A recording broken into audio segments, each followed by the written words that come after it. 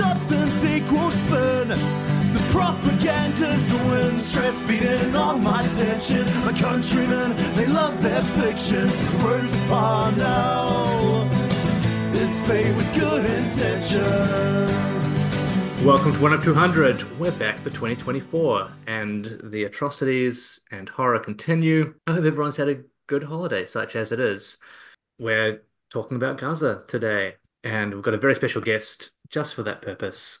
I'm joined by Hamza Ali Shah from the UK. How are you doing? I've already asked you that, and we both had a laugh. Yeah, not too bad. As you said, as good as one can be, considering the elephant in the room, shall we say. But overall, good to be here. Pleasure to be on. Thank you so much for joining us. For people from our audience who might not follow progressive media in the UK, do you want to give us a quick introduction? Where you come from, what work you do? So basically a journalist slash writer, and which means I don't write for mainstream outlets on Palestine effectively. And that's obviously by choice, and simply because if I did pitch to them, they wouldn't accept it. So I write for numerous outlets, from Novara Media to Tribune, Declassified, which for days before, and they're all really good in terms of we've got a good ecosystem of like left-wing media in the UK, which is what I like to call unconditional support with the editors. You know, people unambiguously stand in solidarity with Palestinians and are willing to, commission and publish, and I'm grateful for that. And so, yeah, it's been a bit of a crazy 3 months, a lot of work, and more than we would have thought, considering we didn't think, like, I've spoken to so many journalists and other, editors and people working within the kind of this left-wing ecosystem. And it's not even, to be fair, it's not even left-wing, it's just people with a moral conscience, I guess. It's just people who see what's happening in Gaza, want to inform properly or want to kind of empathize and resonate with other people. And they've said it's the mainstream media's role has been one which is to either at best exaggerate Israel's claims or to parrot them directly and effectively legitimize their violence, or at worst, just to, just go with the half truths, the lies. So it's been an interesting one in terms of a lesson about the media.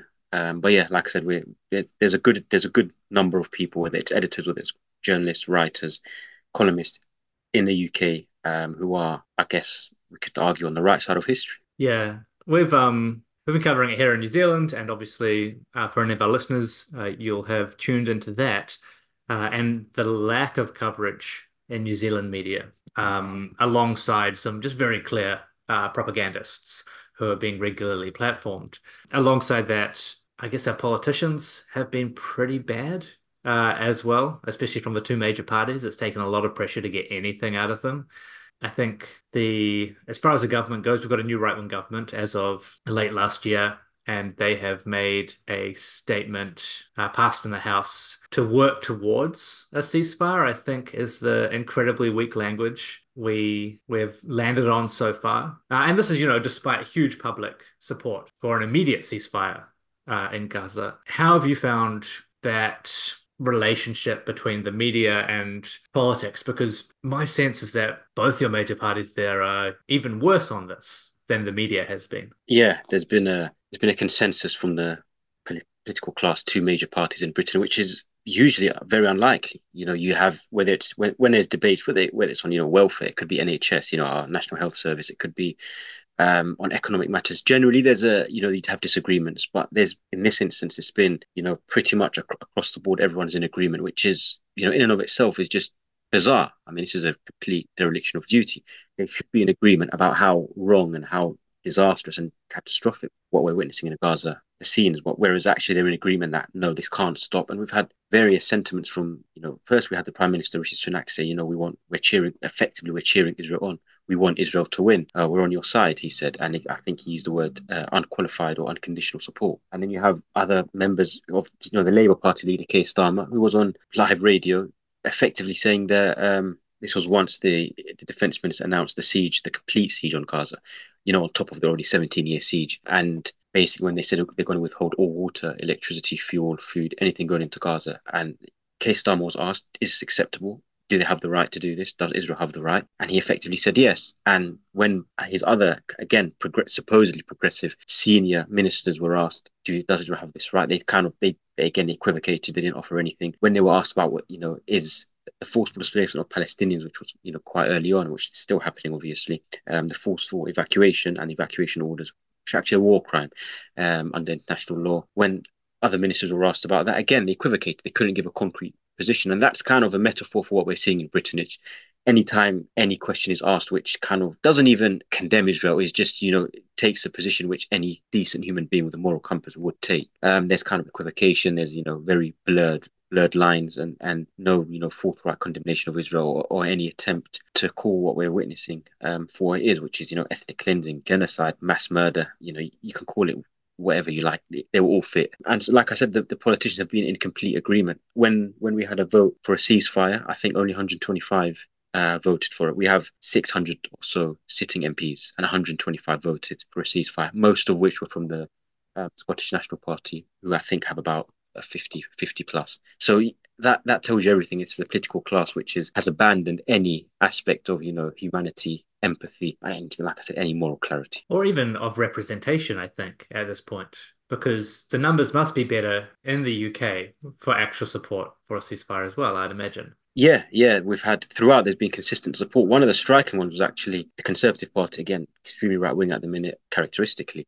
And they are, there was, I think, around 60% support for a ceasefire among the Conservative grassroots members. So that tells you in and of itself, that's quite a hefty figure of people who are Conservative Party is historically, when it comes to foreign policy, is kind of a mirror of the Republican Party in the US. So, that level of support for a ceasefire, and I think across the board, it fluctuates between 60 and 70% across a national level, which is, again, that's fairly high for an average percentage. But that hasn't been represented when we've had numerous marches. We had 500,000 one week, we had 750,000, then we went up to 1 million in consecutive weeks marching the streets of London, and they were called hate crimes by the Home Secretary, who is no longer the Home Secretary, actually.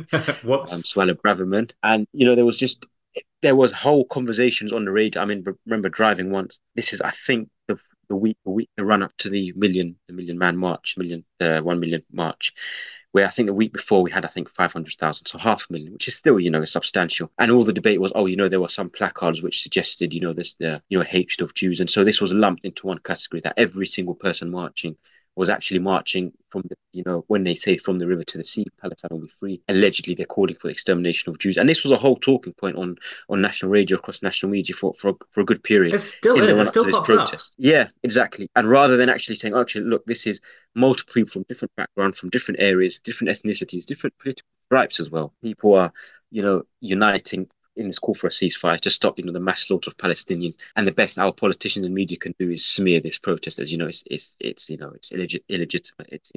It's just more people, hate speeches. They were hate marches. Sorry, they were called.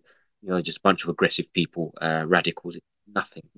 People are just calling literally to stop the mass murder of Palestinians and to stop this ethnic cleansing that we're seeing.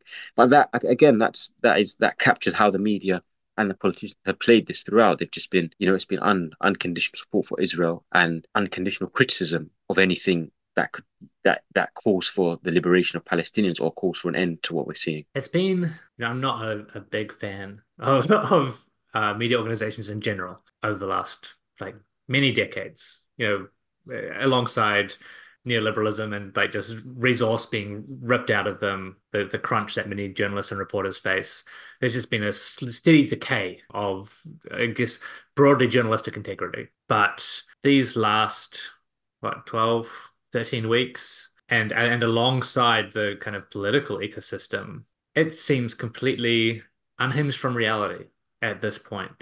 I was surprised. I come at this very antagonistically, and I am still surprised with regularity sometimes by a piece of framing or something they choose to let through as an opinion piece. And some of the things that you mentioned there, like the way that some of the huge marches were smeared, completely and evidentially incorrect, but it just hasn't seemed to matter. Has that seemed as sudden a shift in the UK? Or, we talk here, we don't have Murdoch here, as the...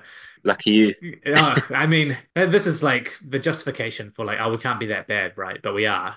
It's like the get out of jail free card for people working in media. But having Murdoch there, were you kind of more prepared for it to be like this? Were you already more desensitized to just how bad media coverage could get? Or was it also a significant shift there that you're aware of? It's quite bad because we expected it to be, again, very biased, very basically everything that journalism shouldn't be. So there wasn't much impartiality. There wasn't much, holding power to account. There wasn't much, this real kind of being wedded to objectivity and accuracy and fact checking.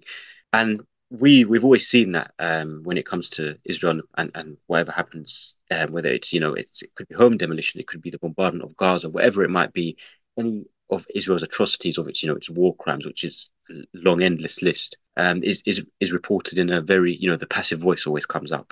Israelis are killed, Palestinians die, stuff like that. We've grown accustomed to that. And then I think what was important to see was last year, well, 2022 now, so just over a year ago, with the invasion of Ukraine, Russia's invasion of Ukraine, and how the language suddenly there was, they could call an occupation for an occupation, they could call ethnic cleansing and mass displacement and barbaric campaigns of mass slaughter. They could use that language. But maybe I think that crystallized just how much of this is a choice for the media. And I think like I alluded to, one particular story was the beheaded babies, which is, if the front pages were unanimous, they were in complete agreement. They said, some of the headlines, they said, babies' throats were slit, babies were decapitated, etc. And this all started from an Israeli claim, an Israeli media outlet, and parroted by kind of IDF spokespeople. But none of it was confirmed. And I understand that sometimes you do have to run with stories, and but this was on the front page of all media, of all newspapers, pretty much all British newspapers, without even the kind of the caveat that these are unverified. They just went with it. It was a story that could, effectively legitimize Israel's response, its revenge operation, which we're seeing now. And it was a way to kind of paint Hamas and the Palestinians as one, as, look, whatever happens next has been coming, or they deserve this. And so that was staggering, because surely, and everybody always tells you, that there's that famous quote from the journalism professor. If one person tells you it's raining and one person tells you it's dry, it's not your job to quote them both. You go out and you look out the window and you make a decision for yourself. And Sky News, ironically, former Murdoch, obviously no longer owned by Murdoch, on the press preview the night before those papers, so on the 10th of October, when they were covering all these newspapers and, with the guests, they actually said, our correspondent on the ground can't corroborate these claims. We've asked IGF 3 times, they haven't said anything. Now, that was the only kind of major outlet to even give that caveat, or just to say, by the way, this is the main headline, but it's unconfirmed just yet. None of them did that. It just completely, they took it as fact. They took a claim or an allegation which was rooted or was born in kind of Israeli political and military and media circles, and converted it into an established fact. And when days later, that was proven not to be true, there wasn't even an article to suggest, okay, this is a correction, or not even an article dedicated to, actually Biden walked back on his claim. Actually, there's still no investigation, etc. There was none of that. And then in that period, when obviously Palestinians were being murdered en masse, they were being slaughtered by that point, even a week later, I think more than 2,000 Palestinians had been murdered. But there was no front page coverage. There was no mass slaughter, mass murder, that type of language. Suddenly, it didn't matter to inform the public about what these horrific acts were. And so that in of itself is it's just you just look and you think, what type of media do we have? These are propagandists. They're not journalists. These are people they're sycophants. They're not people that are, committed to holding power to account. And I think for a lot of people, there's been a real shift. And as I said, a shift from, knowing it was terrible to now thinking, right, there is no going back. This is a media ecosystem that is not determined to do anything except, it's not determined to, uphold the truth, or tell the truth, rather. It's just committed to, I guess, keeping the status quo, whatever that looks like. Yeah, or, whatever the future status quo is at this point, because it's just so out the gate. It's horrible to think back, but that first 2000 passed, and we're like, okay, well, someone's going to say something, and we're at 22,000 now, and that hasn't changed. Well, no, that's probably slightly unfair. Something that has also been happening, not in New Zealand because we're not covering it here, but in places where I'd maybe expect it less, and maybe this speaks to the way that there are alternative media ecosystems where people do actually have a moral code. But you have seen people in more established outlets who are able to push back with quite a lot of weight on some of the claims being made, but to also make claims about the need for a ceasefire, or the dehumanization of Palestinians. And as well as that, a number of I guess, mainstream contributors. And I hate to bring them up. No, is that unfair? I don't know. But Owen Jones has had a character arc over the course of this, for example, where he's become very much more forthright about actively antagonizing politicians and media outlets, despite being a mainstream contributor. And I haven't always had a lot of respect for him because I think he rides that line between more liberal and left wing coverage. But he was just releasing something today saying that they should expel the Israeli ambassador for complicity in genocide. Like there's been like, is it a fragmentation or like a big shift in several pockets of media? Is that something that is actually happening, or is that just something I'm seeing from afar? I'd actually argue Owen Jones is the exception at the minute in terms of mainstream journalists in terms of willing to put his head above the parapet. And the thing is, there's he's obviously not the only person on the left who is at a mainstream newspaper or TV station. But if somebody said to me now, which mainstream journalist do you think could come out of this and say, do you know what, I did everything I could? The only one in Britain would be Owen Jones. And oh wow, the fact that and the fact that there are so many commentators, people are still, churning out articles for The Guardian, for The Independent, The New Statesman, for example, people who are, on BBC, on ITV. He's the only one which I think can now say, do you know what? He's regularly publishing videos. As soon as it became clear he was willing to use, so-called emotive language, genocide, ethnic cleansing, mass slaughter, etc. He was one of the few that platformed Palestinians at the time. And when you think about that should be the norm. That should be what any journalist should do. But the fact that, there are, like I said, it's on the spot, that's the only person I can think of and say, do you know what? Fair play. Like you actually did what journalists should do, which is to go against the tide, to inform and to be fearless effectively in what you report. Whereas actually we don't see that anywhere else now. And that's, like I said, that is damning. And even mainstream, not just in the UK, but mainstream newspapers and kind of outlets, even in the US, for example, they think we have short memories. They think that, what they reported a few months ago, now they can change tack. I think the Washington Post comes to mind. If you remember the hospital that was bombed, I think it was Al Ahli Hospital. which one? Which hospital? Yeah, exactly. Al Shifa, I think, was the one Yeah, where that they was got into like. Which one was it really? Yes, was an explosion. Did it come from? Yeah. And they actually, at the time, they said, they actually said, I've got it here. It said the analysis of that and other videos, in addition to expert review, etc., provide circumstantial evidence that could bolster the contention by Israel and the US government that a stray rocket launched by a Palestinian armed group was responsible for the October 17th explosion. Fast forward to this is just before the new year. So in December, and then they've got this new groundbreaking investigation by the Washington Post showcasing, how great their journalists and their reporters are. And it says, satellite imagery reviewed by the Post showed how heavy strikes around Gaza's hospitals destroyed entire neighborhoods, etc., making it impossible for hospitals to function. And that was like, if you open the Washington Post on that day, I can't remember which day it was, sometime in late December, it was everywhere. In other words, it dominated the front page. In other words, they want people they want to send the message, the self-righteousness that, we are fearless in our messaging. But actually, imagine if you just listened to Palestinians on October 17th, when there were claims, just like there are Israeli claims, which numerous media outlets publish, as the unvarnished truth. This is an Israeli claim, or an Israeli spokesperson or official's claim becomes fact. That doesn't exist for the Palestinians. So when the New York Times had a similar one where they talked about they said groundbreaking report, new evidence shows Israel is targeting civilians where they told them to flee. Well, yeah, that's what they've been doing for the past 3 months. They've issued evacuation orders and bombed, told people from the north to go to the south, or from the north to go to the central aspects or central areas of Gaza, and then later to the south, and each time bombed the areas in which they've told people to evacuate to. Obviously, evacuation orders in and of itself, they are a war crime. And yet, New York Times, same thing they published, and they said, new evidence has emerged, and we took all of this. Our special reporter and our special team who put this together, and we found out that they are actually, can you believe it, Israel's bombing innocent civilians indiscriminately. But again, that's what Palestinians have been saying, not just since October the 7th. They've been saying it for 75 years. They've been saying Israel's bombardment or Israel's operations or Israel's military force has always been brutal, uncompromising, and indiscriminate. But it has to take the New York Times to say that. It has to take heaven forbid you listen to a Palestinian when they say that and what they have been saying for so long. Yeah, I think that's been one of the clearest indicators is whenever something is pushes back on Israeli claims, it needs to be an entire team of experts. And I like off the top of my head, I can't really think of any Palestinian voices in mainstream Western media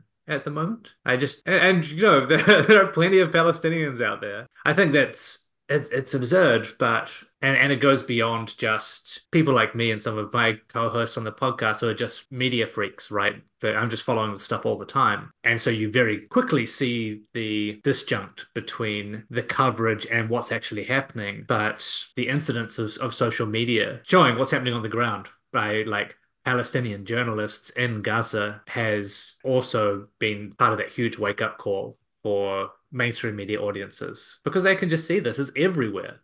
You know, it's not just on TikTok, you know, it's it's not just being fueled by China and Russia or whatever as disinformation. It's all over Twitter and Facebook and Instagram as well. People are hearing directly from Palestinians, just not through the channels they'd usually hear from people on international events. Yeah, and it's one. I think there was a claim. I think CNN or one of the major US broadcasters where they said, "Oh, you know, the thing is at the moment we can't really, our journalists can't get into Gaza, so it's harder for us to report, etc." But it's like everybody literally has Instagram and Twitter, and you can see these Palestinians who are risking their lives every day, whether it's the ones for Al Jazeera or even independent ones like Martez, for example, on Instagram. These are people who, we're all technologically literate these days. Everybody knows that Martez is posting regularly and Bisan and all the rest of them on Instagram, on Twitter, and everywhere else. But again, it's that thing. It's almost a dehumanizing approach, which is like, if only if the American or the Western journalist can corroborate it, then it must be true. And as I said, this doesn't exist when it's the other side. It's just anything that is pushed by the IDF or the Israeli government or Israeli ministers, officials, that's taken as a fact. I mean, it's true there haven't been any journalists within Gaza, or very few have been allowed to enter. And when they do, they enter, the IDF reviews their footage and only a certain amount can be published, which in and of itself should be raising alarm bells. But even then, we don't need those because there are Palestinians on the ground recording. Every Palestinian nowadays is practically a journalist. I mean, people are losing their children and, they're mourning their children or they're burying their children and there's a camera in their face because otherwise nobody would believe us. That's literally how bad it is. So everybody has become a journalist. In a sense, there is, in every clip, there's, the first thought is, okay, house has come down. We do need to record this. We need to film this. We need to get this out there because otherwise nobody's going to believe it. They're just going to think this is, again, it's Israel's right to self-defense. You have to physically see these, these infants, these toddlers under the rubble, or these mothers grieving that are the only survivors in a family of 50, or entire neighborhoods being brought down, leveled, by the Israeli forces. And so, like I said, it's not this idea that, these are the saviors, these Western journalists, they are going to come in and expose what's really happening, when actually it's there for everyone to see. And it's a choice for them not to show that. All it takes is a clip from Twitter, from Instagram. They are everywhere. Every day there's a new clip of some atrocity, some horror that Israel has inflicted on the Palestinians in Gaza, and they just choose not to show it. They wait until they can get their own access, which is, like I said, it is an approach characterized by dehumanization and almost the hierarchy of human life and how important the input of a Palestinian is to these people. One of the really disgusting things that got shopped around even in New Zealand was, and it's been a thing for a while, but this concept of Pallywood, which is just fucking insane. But you just have to assume that a whole bunch of the decision makers across mainstream media have just internalized that, which, as you say, is just like pure dehumanization. Like, these are the bad guys, so we can't trust anything that they say because it might just be propaganda. And it's this horrible interaction with how disinformation has been peddled to us, right? Bad guys make disinformation, so you can't trust it. But good guys tell you the news. They did this, and there's the worst thing is there's so many ways in which they do it. So the other one is, very early on, they started doing the Hamas-led health ministry. In other words, because everybody knows it's been, it's everywhere. This is a so-called a campaign against Hamas. It's obviously not. It's a campaign of ethnic cleansing. But whenever the death toll would be published, or the Palestinian Health Ministry would release some new figures and what amount of people are injured, that have been killed, etc. And all the news would have it, the headline would be, oh, in the Hamas-led health ministry. In other words, that is the enemy, and they are in control of it. In other words, it puts that seed of doubt. Oh, maybe they're fabricating it. These evil people, they can't be trusted, and Yeah. so it minimizes the scale of the atrocities that we're seeing. And so there's so many aspects in which even when they do offer you that little bit where they do actually report on what's happening, they have to cloak it with some sort of doubt, Yeah. or they have to, convey it in a way that's it still leaves you with a doubt. In other words, it doesn't really paint Israel in too much of a negative light, or tries not to condemn them too much for what they're doing, to almost blame the Palestinians for what's happening. And like I said, it's a common feature across newsrooms and newspapers. We've got when it is covered here, at least half the time it's still called Israel Hamas war, and you just man that shit matters. Like you're choosing to do that. It's disgusting. One of the more unexpected things, I guess, to happen during this whole thing around media is when the initial, heavy air quotes humanitarian pause was going through, and it came out that Biden's cabinet was worried about that because it might allow journalists to get on the ground in northern Gaza. And I think among a litany of wake-up calls, I think that was yet another. Like, why are you worried about that?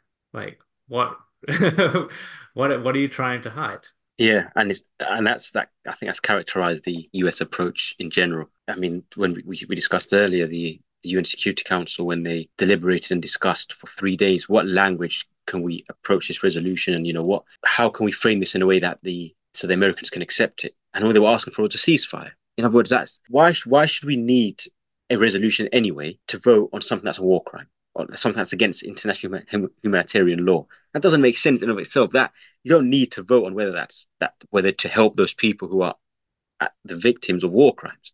But that's the stage in which we're at. And like I said, it's the American. Just the other day, for example, the John Kirby, I think, is the US spokesperson, when he said it's this new report, this new case that's been filed in South Africa to the International Court of Justice, sorry. And he said, oh, it's meritless. It doesn't have anything. It's just, it's probably exaggerated. He hasn't read it. We know he hasn't read it. Yeah, I mean, very clearly.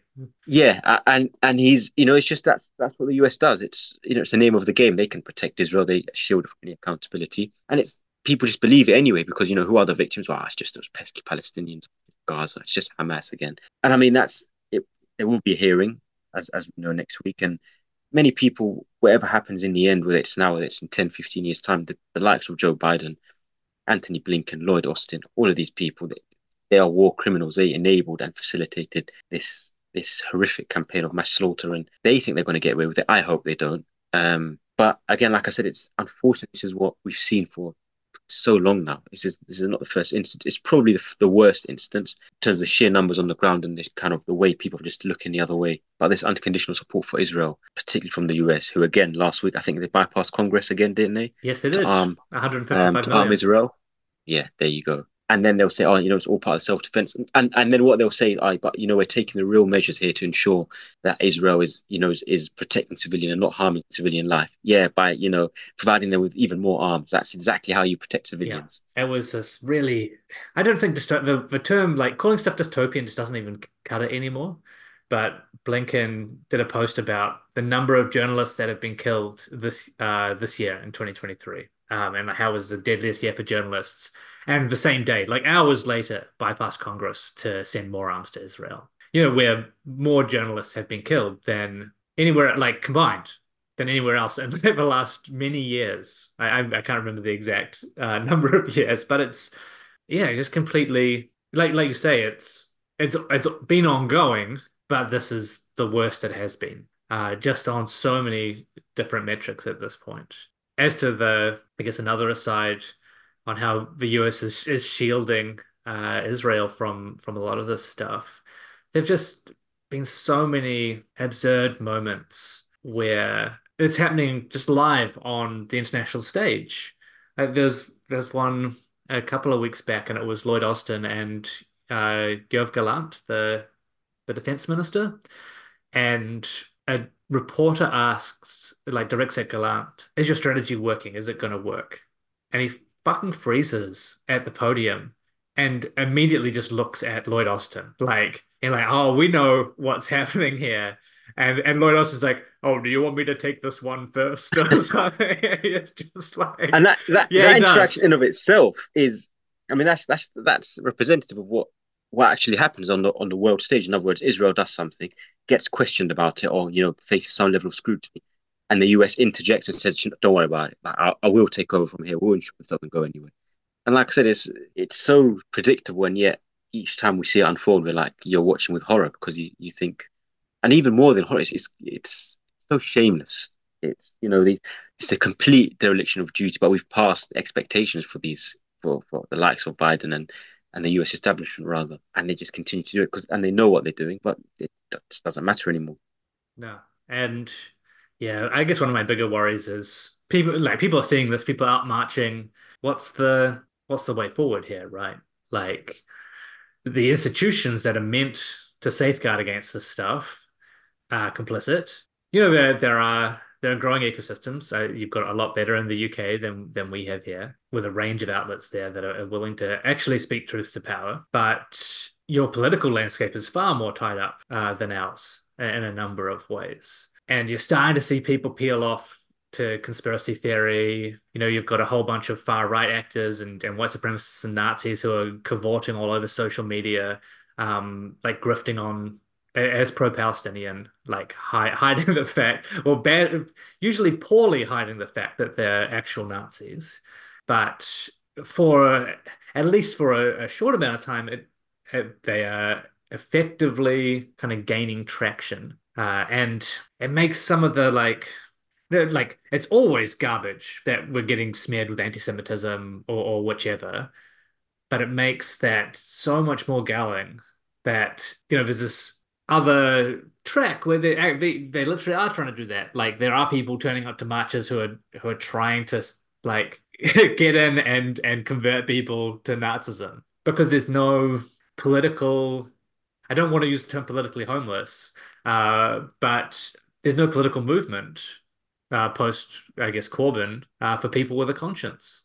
Yeah, exactly that, and that's why there is a level of organizing now at the grassroots level, and people are basically saying, we're not going to vote for the Labour Party, and you get the obvious reply, which is, oh, but that. So you're basically happy with the Tories from the very Yeah. people that for 5 years ensured that the Tories stayed in power when there was an actual vision under Jeremy Corbyn. Yeah. So yeah, I think what's good to see is there is in Britain has been I have been, I think, to be honest, quite surprised the level of the diligence and the organizing and the Yeah. collective action that we've And seen. we I mean, got we've here as seen. well. Yeah, we've seen even at the global level. I mean, I saw a clip of, I think it was a mall in Amsterdam, I think in Holland, I think it was, of where the leaflets were dropped down, and there was on the speaker where somebody had basically taken over and announced, these are war crimes in your name, or this is what's happening in Gaza. A similar thing happened the other day in the Science Museum in Britain. We have seen numerous things. I mean, at Starbucks, there's every day I see a new picture on Twitter of Starbucks that's been, red paint or whatever it is that's been used to basically send a message. In the Arab world as well, actually, from what I hear from people in the likes of Jordan, parts of the Middle East like Turkey, and parts of the Gulf as well, the likes of McDonald's, Starbucks, they're all empty, there's no one really in there. So there's been kind of, everybody has come together, and it does feel like a watershed moment. But in Britain, there's a particular focus now. There are campaigns have been formed, grassroots organisations have been formed, people are working together to effectively unseat these politicians to send a message, because the thing they hold dear, or the thing that they crave, is the influence and the paycheck. And what's the best way to send them a lesson, to teach them a lesson, is to snatch the two away, because you snatch the paycheck away and you snatch their influence as an MP. And one particular example, which just to draw upon, is West Streeting. So he's the shadow health I secretary know who West Reading currently. is. Yeah, exactly. And he's always on the airwaves for some reason, and he's effectively echoed Keir Starmer's parrot, his line, which is to Israel's right to defend itself. This is we not really had taken the right stance, if you like, on what we're seeing in Gaza, and he's sitting on a majority of, I think, 5,000 people, which in his position somebody should advise him. You should have taken a better line. Jess Phillips, for example, is one actually who, if people are familiar with Jess Phillips, was one of the, if you like, an architect of the campaign against Jeremy Corbyn, or at least who Yeah, took part in the campaign. And immediately, as soon as a ceasefire started there was going to be a vote about it. She firstly retweeted the call, so she didn't actually call for it herself. But credit where credit is due. We're not that cynical. She did retweet the call for a ceasefire, and then actually voted for a ceasefire. And everybody kind of basically looked at the figures, the raw figures, and said she's sitting on a majority of 10,000 in Birmingham Yardley, a large Muslim population, but also, again, it's not confined to the Muslims, a population of fairly left-leaning people. And if she can work out that, she's taking a set stance, West Streeting is on half her majority, 5,000. And again, in a predominantly Muslim area, and in an area that tends to vote Labour and is left-leaning. And there is a lot of work going on in that particular constituency of Ilford North to basically unseat West Streeting. And the logic is that come election day, when everyone is glued to their TV, I mean, how symbolic would it be if the news comes out that the person who's supposed to be the next health secretary has been unseated? And when they've asked, voters, what is the biggest concern? What caused this, this political earthquake? And they say, well, the stance that he took on Gaza. That would be quite symbolic, and that we're seeing is being replicated across the board. There's been in the US, there's people who are Muslims who are effectively saying to Biden, "Don't think because Trump is alternative that we're going to vote for you," and sending that message that we are organizing and we will put in. I don't know how the US system works, but they're basically saying, we will basically don't take our vote for granted. We're not guaranteed to vote for the Democratic Party, and so people are agitating and making and working together because, like I said, this is about being on the right side of history, and everybody can make the claim here, oh, you're just enabling the Tories, etc. As far as we're concerned, what difference does it make? I mean, but as we said, that they're in agreement anyway on Palestine, on Gaza. They're actually, Keir Starmer's manifesto is not that ambitious, so it's not like it's pretty much you're looking at a lighter version of David Cameron in terms of policy wise. So what is the rush to get the Tories out if we're going to get a lighter version of the Tories? And like I said, a lot of people are actually, it's been good because we've seen sit-ins, we've seen protests. There's another day of action in a few days on the 6th, Saturday. Then we've got the march on the 13th. There are numerous events. There's a boycott. There's a protest against the boycott bill, which has come back. That's outside Parliament, I believe, next week or some point. So Palestine is very much at the heart of kind of the forefront of people's intentions, not just in Britain, but around the world. And the politicians in the media, they hate it. They can't stand it because they thought that they'll just forget. And for a lot of people, you simply can't forget. Before we sleep, we check Instagram or we check Twitter, and we see the same videos. We wake up to those videos and again and again and again. And for most people, like I said, that doesn't sit right with them. That has an impact, whether it's mentally, whether it's physically, emotionally. And most people want to make a change, and they're not seeing politicians on the same wavelength. And so they're saying, well, you know what, screw you. Yeah. It's definitely one of those defining historical moments, right? And it seems like it's building solidarity across organizations and across different issues as well. Like it's being tied back to a whole bunch of stuff. Like we've been hearing a lot about colonialism, about the military-industrial complex, like all these kind of things that progressives talk about a lot, but barely get airtime. But everything's tied back to this. Like it's just such a perfect case of all the bad in the world. And I guess for people who Iraq was their defining political moment, they're seeing this happening and going, "Oh shit, like this is the same shit." But then you got this whole new generation of people as well who are joining that group.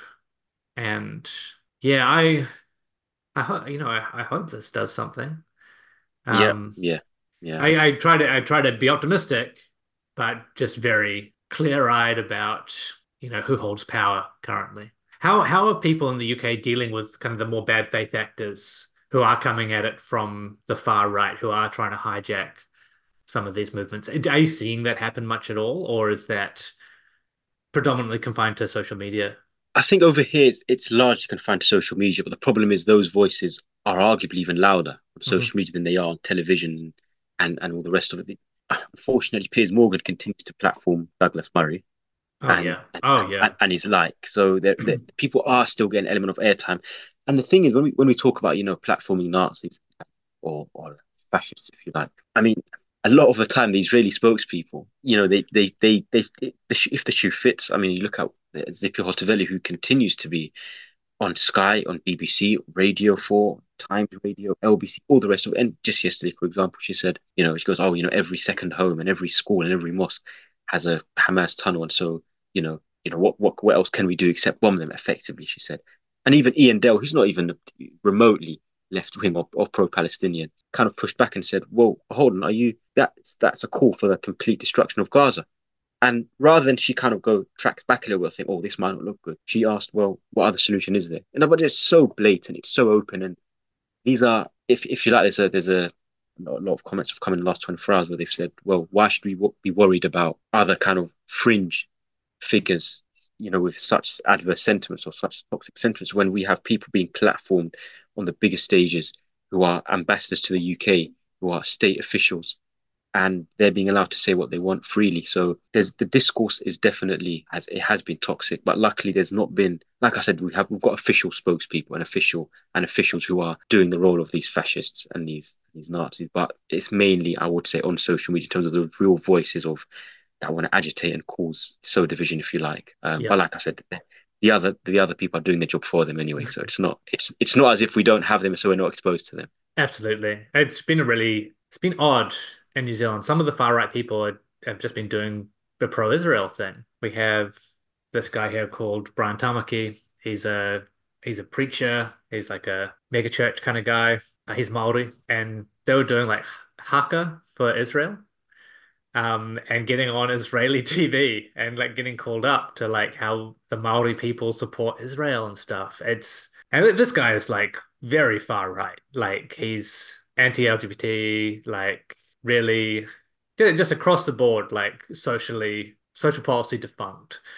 And the pictures came up with the Israeli ambassador like shaking his hand and stuff and having a good old time. And yeah, like you say, these people are being platformed anyway. It's really frustrating. Depressing. Yeah, Yeah, it is. It is. because everyone can see this, something that else I wanted to, I guess, have a short discussion of, because we've seen it a bit here. I think we're seeing it sort of quite a lot in the last week, especially in the US. I want to get a read on it in the UK as well. Is this liberal to fascist turn, where you've got like big liberal voices who are kind of going all in on Israel, or they're doing it's not that bad. They're doing the equivocating and playing that role of undermining people who are trying to show solidarity.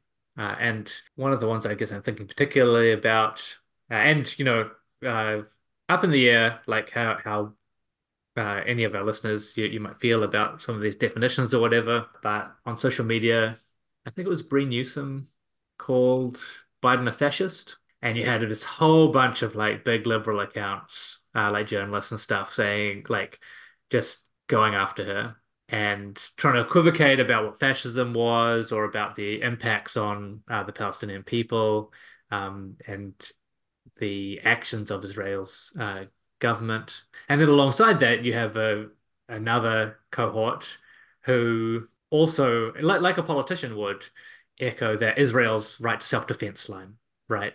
Or how can we know?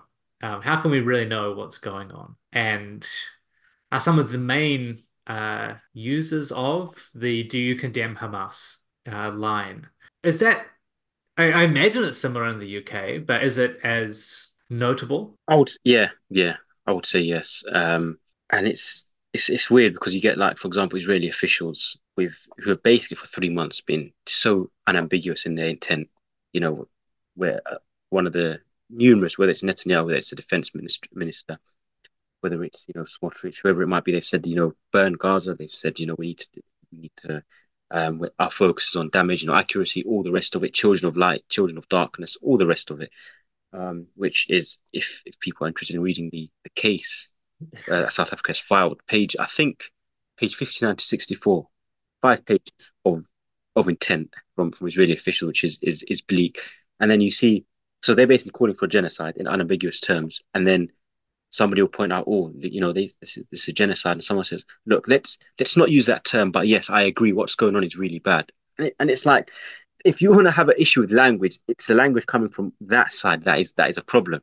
But it's this constant need to sit on the fence, if you like, or start with the caveat of, okay, that's fine, but do condemn Hamas first. Like, let's get on the same page first. And it's the famous phrase, if you like, was it scratch a liberal and a fascist bleeds. You get a sense there's so many people who are just not, and I think they can see it with their own eyes, but they're just so wedded to this idea that you can't deviate too much left or right. You must be in the middle. But what they don't realize is the middle shifts. If society moves or politicians move to the right, your middle is now practically right wing because what's acceptable is now constantly shifting. But yeah, there's been an attempt where people have tried to basically sit on the fence, and it actually ends up looking worse off because you're being silent in the face of mass atrocities. But there's definitely an attempt where they basically say, okay, this is unacceptable. We know it's bad, but don't call it a genocide. Don't call it ethnic cleansing. There is, and it's like, well, it fits the definition. Genocide scholars and experts have used that definition, but you don't want to From use day that because one. maybe From day one. exactly, exactly, yeah. And now there's a whole case building about it and all the rest of it. And it's been so clear, it's been undeniable for so long.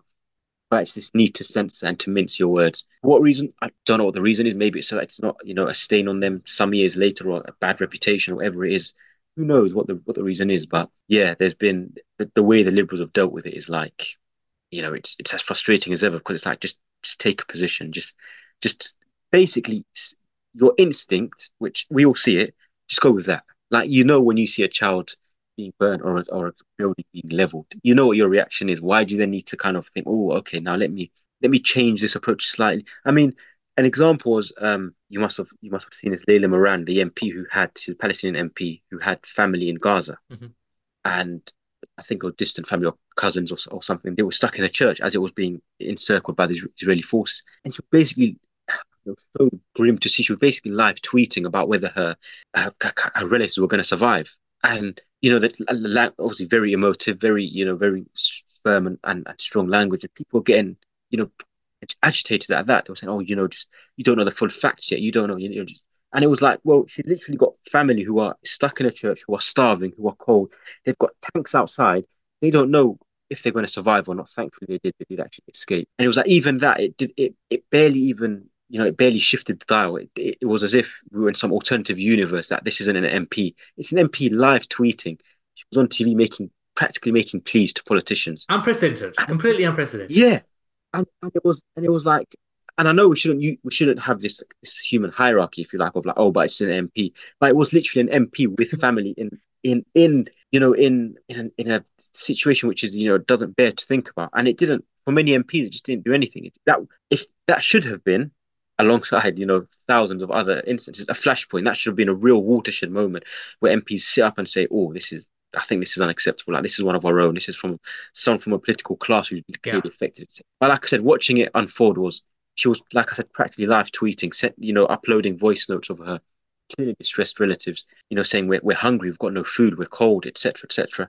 And people just got on with their days. It was bizarre, and I think that showcased and captured where we are as a political class. Yeah. There's You just say no, there shouldn't be a human hierarchy, but there is. yeah, And this was a moment that showed that for some issues, that doesn't matter. I think it's going to be I hope that it's going to be a big wake-up call for people in the political class who actually do have values, that a number of people in that class don't have values. I mean, this has been one of the classic problems of electoral liberalism, right?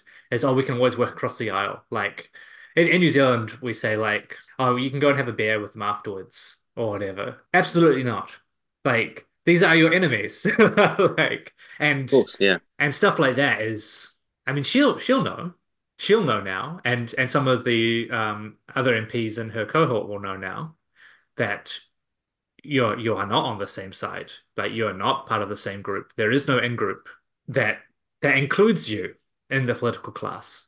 But this is the kind of stuff that will take years to actually yeah, show like a shift in wider political institutions. yeah. And it's a reminder that with South Africa, for example, apartheid fell once the politicians got on board after years of action at the grassroots level and at the community and collective action, etc. It wasn't that politicians decided, No, we're going to quit. They were still firmly supporting the apartheid regime, and it was only when it became unsustainable and the fact that you couldn't be seen supporting that. I think that's probably what will happen if Israel falls in our lifetime, which is when the US realizes, okay, we can no longer hold this stance. They'll change, and they'll frame it as if they are the pioneers in this change when yeah. actually they they are the complete opposite. They're the ones that have enabled and facilitated this, this destructive project of which is, built on the ethnic cleansing of Palestinians. Yeah, we love in New Zealand. We love to talk about how we helped fight against apartheid, but like, we fucking sucked. Like, I mean, again, it was people on the ground who made helped to make change happen, but we weren't like, a lot of people have been trying to make pleas or exhortations like, why can't we take an independent foreign policy stance on Gaza like we did on apartheid? Like, no, we didn't.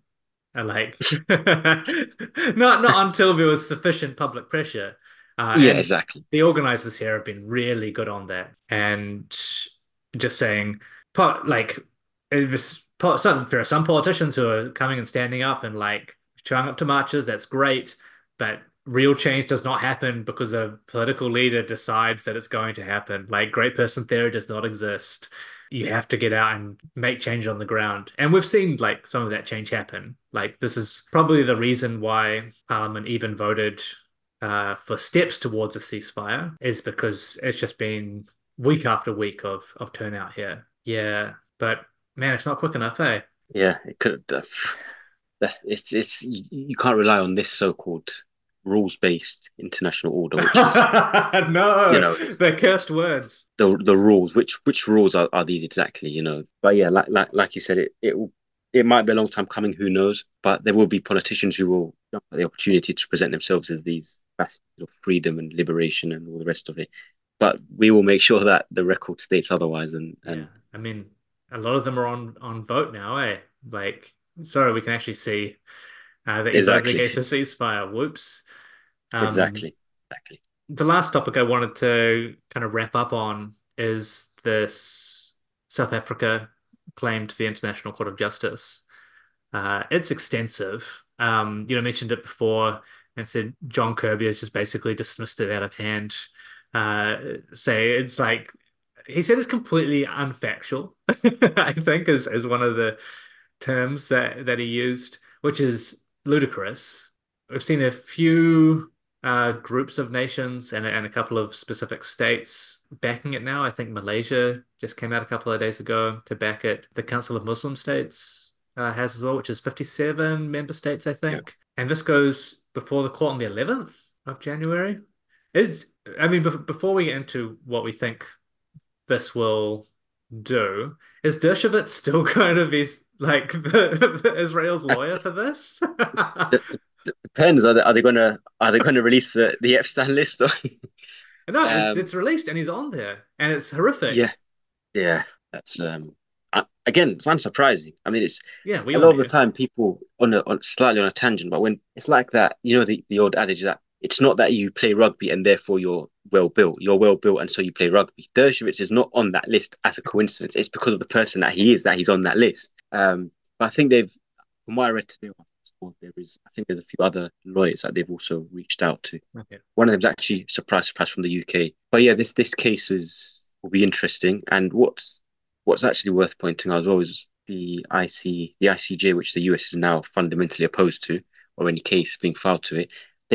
They strongly supported when Ukraine filed a case in 2022. Many people have, I guess, rightfully pointed out that Ukraine did file a case, and there are still, there's still the invasion is continued almost unchallenged or without any kind of shift since then, which is, I think that's a fair observation. That's a fair reading of what's happened.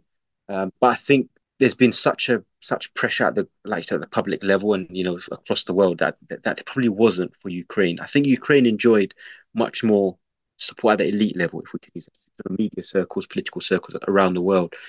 Whereas the situation for Palestine at the moment, there is a lot of grassroots support.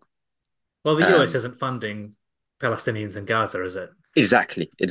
And they're not bypassing Congress in order to give weapons and arms. It's the most sophisticated one. So I think it'll definitely be interesting in terms of I do feel it's an important moment in history because for Palestinians, there's a lot of us, we've always said that there's been a gradual shift. So the words ethnic cleansing, you wouldn't see those in newspapers and in magazines 10 years ago, nor the word apartheid, etc. And I think this continues that shift. If in the end, even if it's just the fact that it's open and it's clear that Israel has committed a genocide, I think that that is quite compelling. That is quite meaningful Hmm. because it's almost as if the cat is finally out of the bag. Obviously, we've been saying it for for some time now.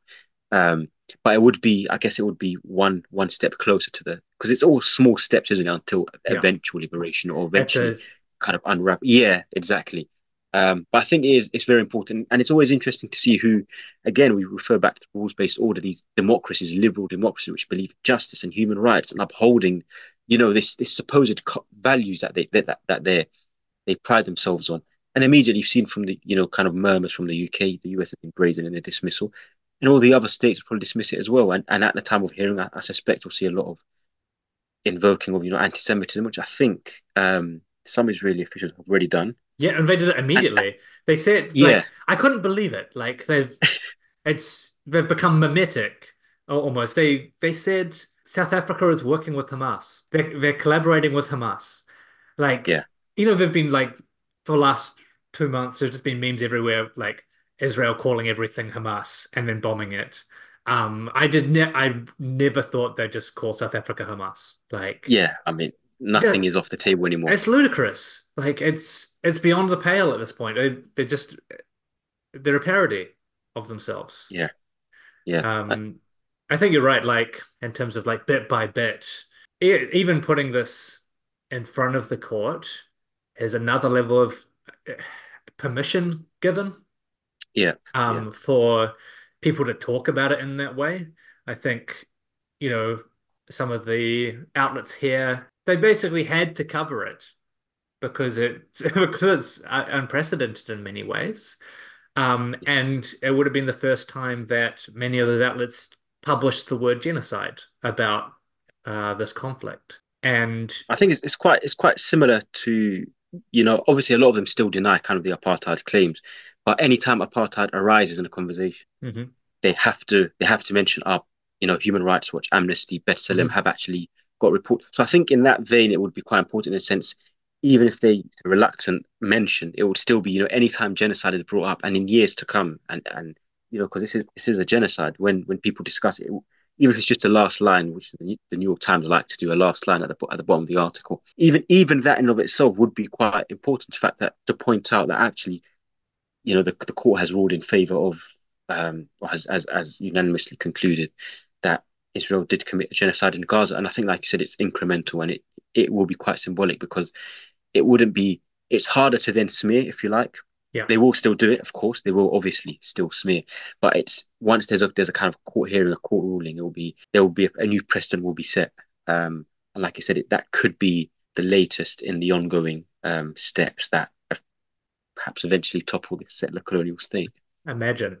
Do you think Yeah, do you think they will rule it's a genocide? I mean, as far as the evidence goes, like I can't see them not ruling, but yeah, I will never discount the power that countries like the US and attendant institutions are able to levy against other institutions. yeah. I mean, I've read bits of it, and it's my conclusion as I read the intent was that from the Israeli officials yesterday. I thought to myself, there is no way they can't rule it in favor of this. There's no way they can read this and everything that's presented subsequently and conclude that this isn't genocide. It's beyond imagination. Surely not. But obviously, like you said, there is the part of me which recognizes the reality of this so-called political arena and this so-called political system, which is, it's just favors for one another and, influence and all the rest of it. But the case is actually quite compelling, and many observers and kind of legal experts said the reason it was so easy is because the evidence is so clear, it's so unavoidable, undeniable, and that should surely count for something. Surely, like we know that Israel will receive unlimited protection from any accountability, and even if it's found to have committed genocide, there will obviously still people that defend it and say no, that's not right, and this is some major conspiracy. But I surely I can't imagine the world in which they don't conclude that it's a genocide, just because, like I said, the evidence is so vast and they've captured it quite well, and there's different elements of it. There's kind of starvation, the displacement, demolition of neighborhoods, entire communities, mass murders. There's hospitals, journalists, medics. I mean, Well, destruction of cultural sites as well and exactly agriculture, universities. farming, you know, systems for like the water and all the rest of it. And it's like sure, like you are literally making life in Gaza uninhabitable. You're making a place in which, as they promised, where no human can exist, using their direct words. So I'll be surprised if not. But like I said, it's maybe surprised not the right word because it would actually be quite unsurprising if they actually discount this. But it would be maybe shock. Is that I don't know. Yeah, I no, just I would be. yeah, looking at the evidence, I just think it's as clear cut a case. You don't even need qualified judges. You could you could show 8-year-old children and say decide like what do you think based off this evidence. Yeah. So unless there's some kind of complication inverted commas that is, yeah. But like I said, I think it would be quite significant. But yeah, the US is involved, Israel's involved. Don't rule anything out. Yeah, absolutely right. And the UK is involved at like adjacently. This has been one of the really distressing things, I guess, is even if you just covered Israeli spokespeople, not what the PR line was, not your own retelling of it. If you just published verbatim what like a defense minister or a finance minister or like the mayor of Jerusalem or et cetera, and you only published their words, you would have a fairer example of coverage of Gaza than what we currently have. And Yeah, that's so, damning. yeah, I like this is why I'm kind of, we're talking about platforming of some of the Israeli spokespeople. But as far as the officials go, I'm kind of okay with it because I want them on the record. Like Sippy Hotovele, like, yeah, absolutely. I mean, just do your job as a journalist a little bit better, right? Like, but I want her on camera. Exactly. She's been one of the worst people for Israeli PR. Mark Regev as Somebody, well. sorry to interject. Somebody actually made the point that what's rather ironic is that all the others do it in Hebrew. She Yeah, does it in English. In other yeah, words, it can't get lost in translation. She expresses these specific tendencies, and it's there in plain English on that British television. It's like again, it's self awareness. Is that the right word? I don't know what the right word is. Like they've got advisors who I'm sure paid handsomely. Like it's so clear and it's been documented and it's everywhere. And that, like I said, that is almost a good thing in a yeah. way. Yeah, and like yeah, it is. It's just so clear now. Well, it has been right from the beginning. But yeah, as you say, like a lot of the other stuff, you've had to go to Israeli media. You've had to go and find translations from like sources that you trust, etc. Yeah, what a nightmare. But thank you for joining us to talk about it. Really appreciate Pleasure. having you Pleasure. come No, it's on. been good. It's been good. Where do you see the UK going on this in the next couple of weeks? I think that unfortunately the only way to, and a lot of people on the left have basically come around to this as well, or rather they've known this, is when the US changes its mind, the UK will change its mind. And it's the only way to look at UK foreign policy and look at the kind of the way the wind blows. Once the US decide the language that's going to be used, whether it's a ceasefire or anything else, or decides that Israel can no longer be backed unconditionally, the UK will, within half an hour, hold a press conference. Rishi Sunak, Keir Starmer will immediately have a flash in the Times because it's really important to reach out to the readers of the Times as a leader of the opposition. And I think the momentum at the grassroots level will continue. I think that will be many people said the gap between the last protest and the next is quite big, but I think that will just be galvanizing if anything. Hmm.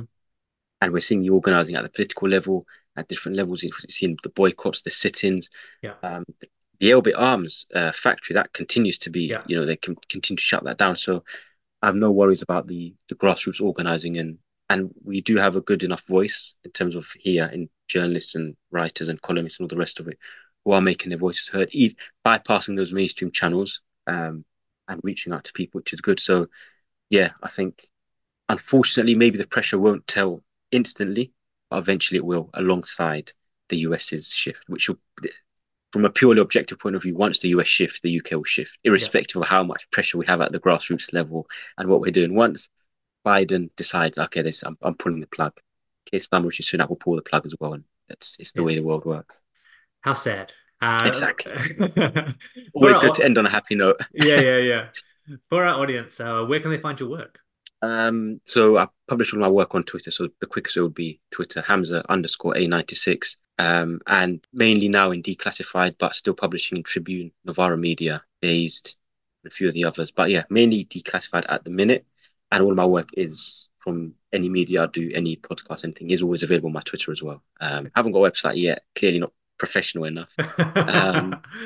But yeah, that's mainly where you can. That's basically my website now, isn't it? Yeah. For many of us, eh? Hey, thank you so Yeah, much again. And thanks for pleasure, listening, pleasure. everyone. If you've enjoyed this, share it. Go find Harms's work on his Twitter.